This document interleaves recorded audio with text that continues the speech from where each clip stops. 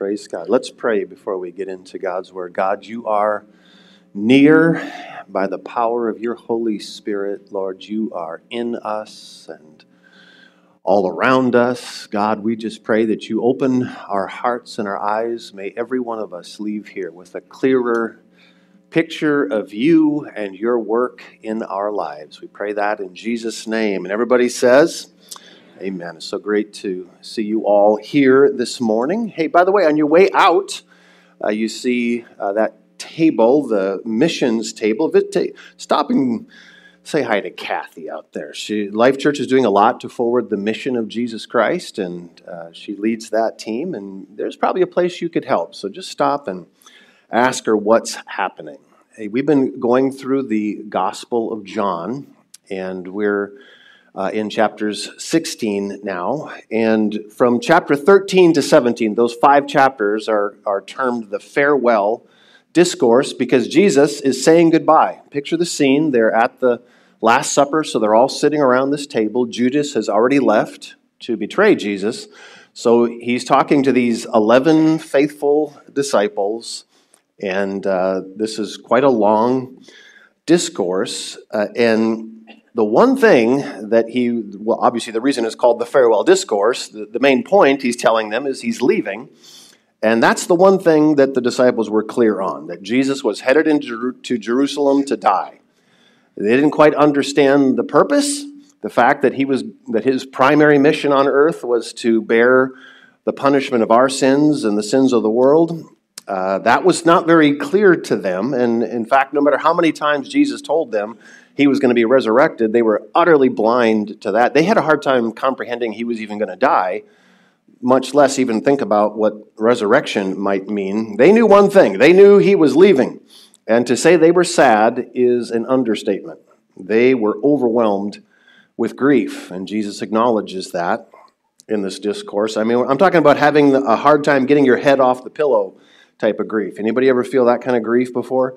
Yeah, they're just overwhelmed with it. And Jesus is endeavoring to comfort them by telling them about the future. He said it's actually going to be a better future.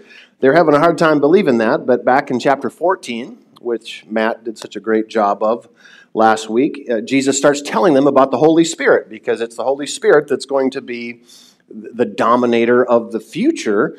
And Jesus says this is good news. He's telling them. Let me just read you one sentence out of John 14, where Jesus says, "I will not leave you as orphans. I will come to you." Now, when Jesus says, "I will come to you," he's referring to the Holy Spirit. He says, we're one. We're the same. All that you're worried about losing, you're not going to lose, because the Holy Spirit and I are one, and it's going to be like I am coming to you. Jesus is saying that after his resurrection, the Spirit of God would reside inside them, and the Holy Spirit would be doing for them exactly what he had been doing, drawing them into God's kingdom, making God real, wrapping them up in that blanket of God's love. That's what they were concerned with losing. Now listen to his words again to these 11 rather strong men. These are men who ultimately gave their life for Christ. So these were some doers, right? And he tells them, "I'm not going to leave you as orphans." I mean, that almost ladies, maybe that sounds normal to you, but to men, that's kind of almost insulting. Like, really? I'm so weak, I'm so needy that you think I feel like an orphan?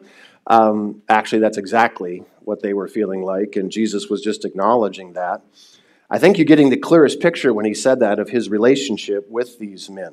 I mean, they weren't sad and grieving because they weren't going to see any miracles anymore. They were grieved because they had been with God in a human form for 3 years, and God is love.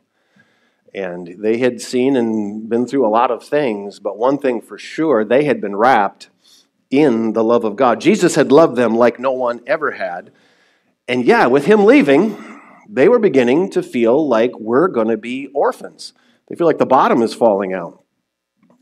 Just last week, I listened to a person who described a much earlier time in their life, but they had lost both parents when they were young, and they described a time of feeling so lost and alone that they were experiencing panic attacks, and it didn't make sense to them because they'd been adopted into a loving family, and yet they had an insecurity that only God could fill. And Jesus is saying, that's what, I understand, guys, that's what you're feeling like. You're feeling like you're going to be orphaned without me, but you're not going to be without me. And that brings us now to John 16, where we're at. And I'm only going to just share 2 verses with you. And hopefully, that doesn't mean it's short. It just means it's a few verses. Actually, I'm going to try to be a little bit shorter today so we can get... Does anybody know that people are getting baptized today? Do you guys know that?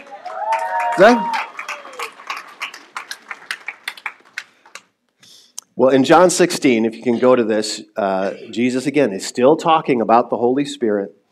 And he's acknowledging their grief. You grieve because of what I've told you. Again, I just try to get in their shoes for a minute. I'm sure you've had some great, you ever gone to summer camp or something like that where you're just like, oh man, this is awesome. Well, they've been to camp with Jesus for 3 years. But in fact, he says, it is best for you that I go away, because if I don't, the advocate won't come. He's referring to the Holy Spirit. That's one of the titles. The advocate won't come, but if I do go away, I will send him to you. Notice Jesus says it's best. Some translations say better. It's going to be better for you. Really? Really? Could you, put yourself in their shoes. Jesus is sitting there physically, and he's telling them, no, guys, the Holy Spirit is going to be better. I'm sure they had he's there physically. How could the Holy Spirit, no matter how awesome he is, be better? Because, he's not physical, right? So how could he be better? Well, first of all, I think we probably grossly overestimate the disciples' experience. Yes, they encountered a loving Jesus, but that hadn't changed their hearts to loving. Has anybody read Matthew, Mark, Luke, and John? Pretty much every story is some foible of these disciples. They were arguing with each other. They were selfish. They were angry. There was one time when 2 of the disciples wanted to call down fire on a city. What's the point? They experienced awesome externally, and no doubt on occasion it hit their emotions, but they hadn't been changed internally. They experienced love from Jesus, but their hearts had not been changed. They did not have God on the inside of them. And again, we underestimate that. We just think, Jesus was right there, so everything is always... the story itself kind of proves the point. Here, Jesus is telling them about a better future, and they're full of grief. He's right there physically, and Jesus says, it's going to be better for you. Now, I can only speak for myself. I do believe that having God, the Holy Spirit, inside of me would be better than having God the Son sitting physically outside of me. I think I'm pretty normal in the Christian faith, but I have had months and years where the presence of God was so real, it just carried me. I know what it is to have God's love and peace. Anybody else felt that warm blanket of God's love in your own life? And I got to be honest, I have a hard time believing that Jesus was any more real to Peter than he is to me. You can only get to 100%. I know the coach says, go out there and give 110%. There's always that one math guy sitting there. Actually, coach, that's impossible. 100% is it.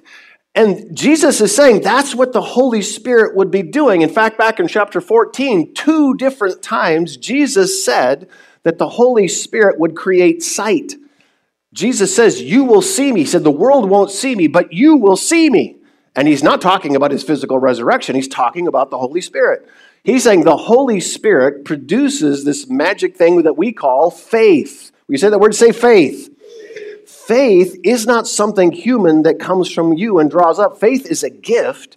And when the Holy Spirit gives you that gift, it creates sight, spiritual sight.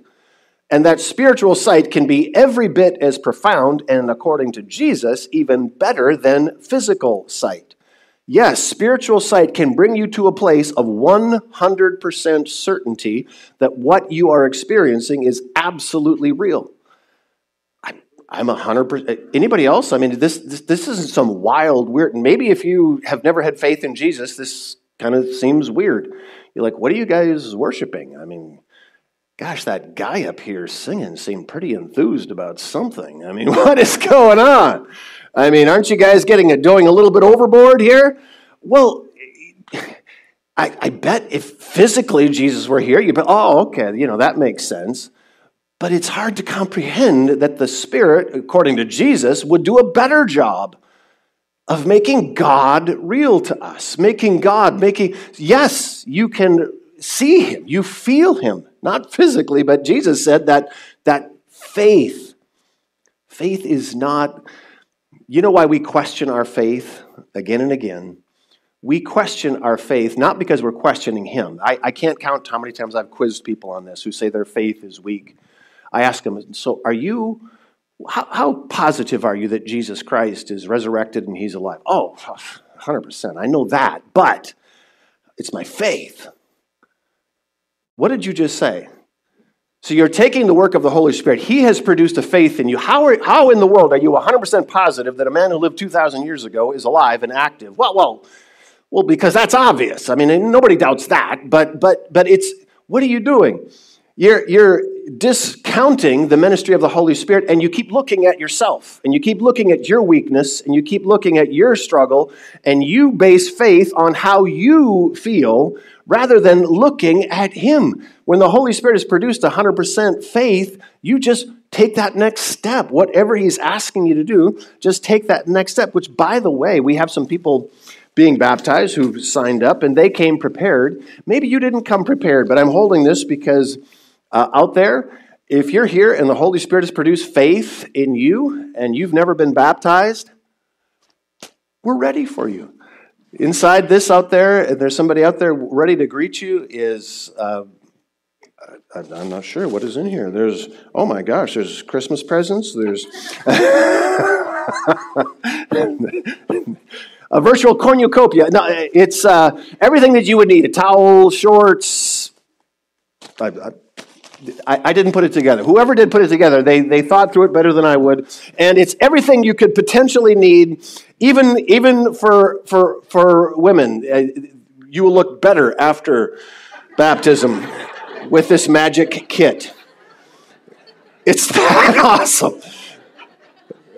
Somehow, it's a makeover in a red bag.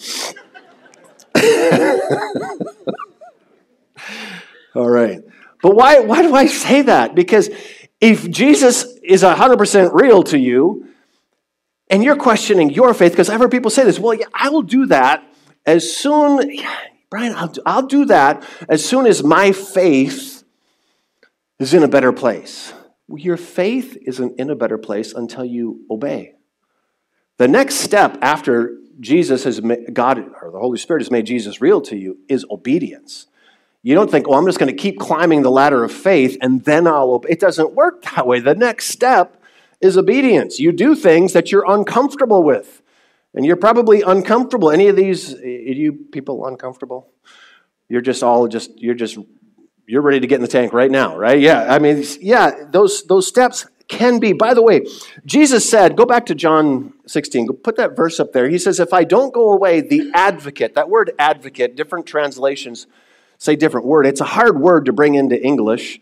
The Amplified Translation uses 7 different words, but the 2 primary meanings, and advocate catches it pretty well, is that the Holy Spirit would be a comforter and a counselor. Will you say those 2 words? Say comforter and counselor. Comforter refers to the ministry of the Holy Spirit that's making God real to you, making heaven real to you, and you just can't deny it. That's the comfort. The counsel is the fact that he wants you to move forward, more of a coach.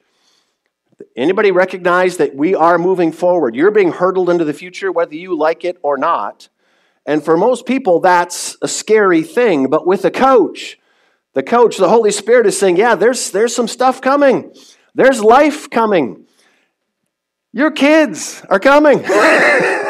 Whatever. Just life is coming, but the Holy Spirit has a way of, yes, showing you the future, even things that would have been scary to you through the ministry of the Holy Spirit. Like, okay, we can do this. We can do this. If you go back, just go to that next slide. See, the Comforter is the one that lifts us up, and his ministry of the Holy Spirit is both. He's the Comforter, And the counselor is the one that pushes us into the future. He counsels us. He talks to us. Has anybody ever been coached internally on something that you're doing that you never felt was wrong, but all of a sudden you realize now this is wrong. I got to quit doing this. Well, who brought that to you? That's the counseling ministry of the Holy Spirit. That's what he does. And the reason, if we're not feeling like, hey man, it's better, life is better with the Holy Spirit than with Jesus, is because when we first get saved, we start walking with him, and man, it seems awesome. But then when the counselor asks you to do something, and you disregard that, well, then you lose the comfort. In fact, I put a little line on here representing, I think, our lives of faith, that when you first get saved, I mean, man, you're up, you remember that when Jesus first became real to you? You're like, ha, ha, ha, ha, ha, ha, ha. It's just like, oh, man, this is heaven on earth. This is awesome. And then the counselor asks you, all of a sudden you become, maybe you hear a sermon, and not every sermon hits you this way, but sometimes the Holy Spirit hits you with it, and you realize, oh my goodness, I'm not supposed to have sex until I'm married. And you get some sort of direction like that, or something in your life that the counselor all of a sudden says, hey, now we need to buckle down on this. And we're like, and the roller coaster all of a sudden now is going down. No, I can't do it. But what happens? Because we lose that comfort, we start feeling like orphans.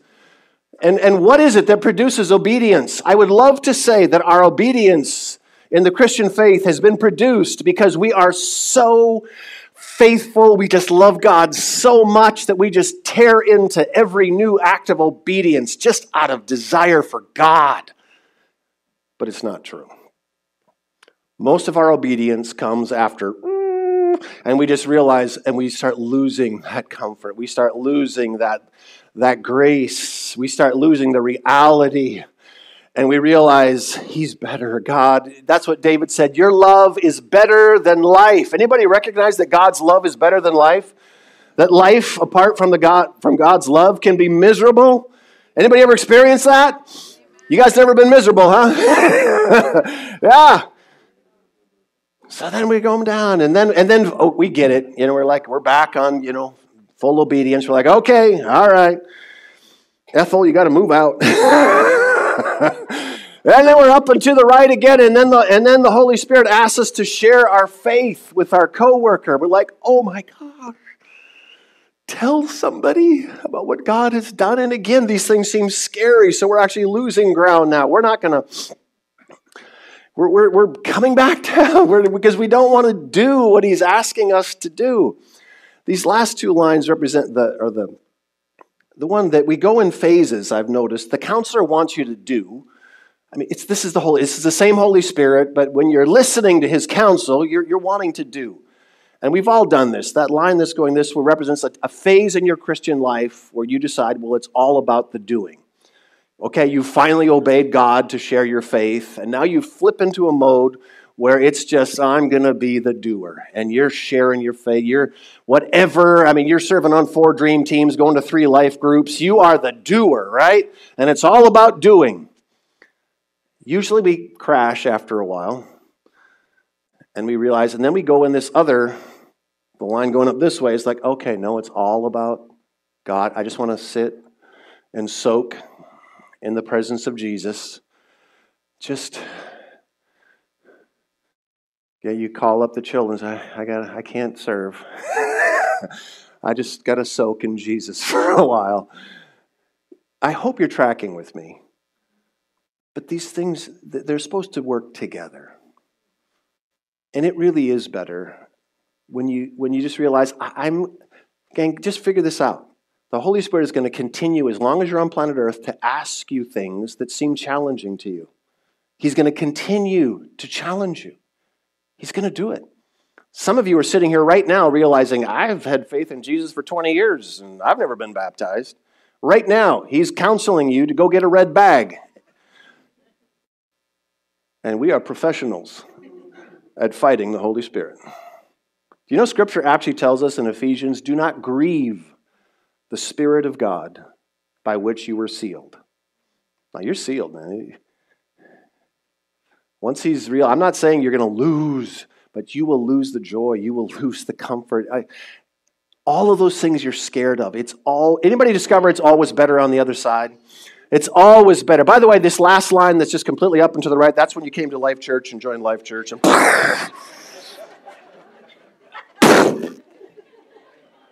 started listening to Pastor Brian. If you're visiting, I mean, that's just the way it is around here. So.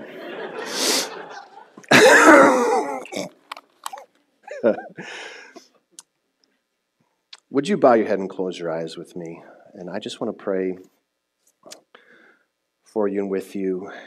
And friends, again, if you're 100% certain that Jesus is alive, quit just examining your own life and saying, oh, I have weak faith because I'm weak. If you keep doing that, you're going to keep discrediting what Jesus said would be better.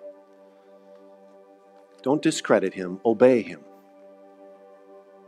Just yes, Lord.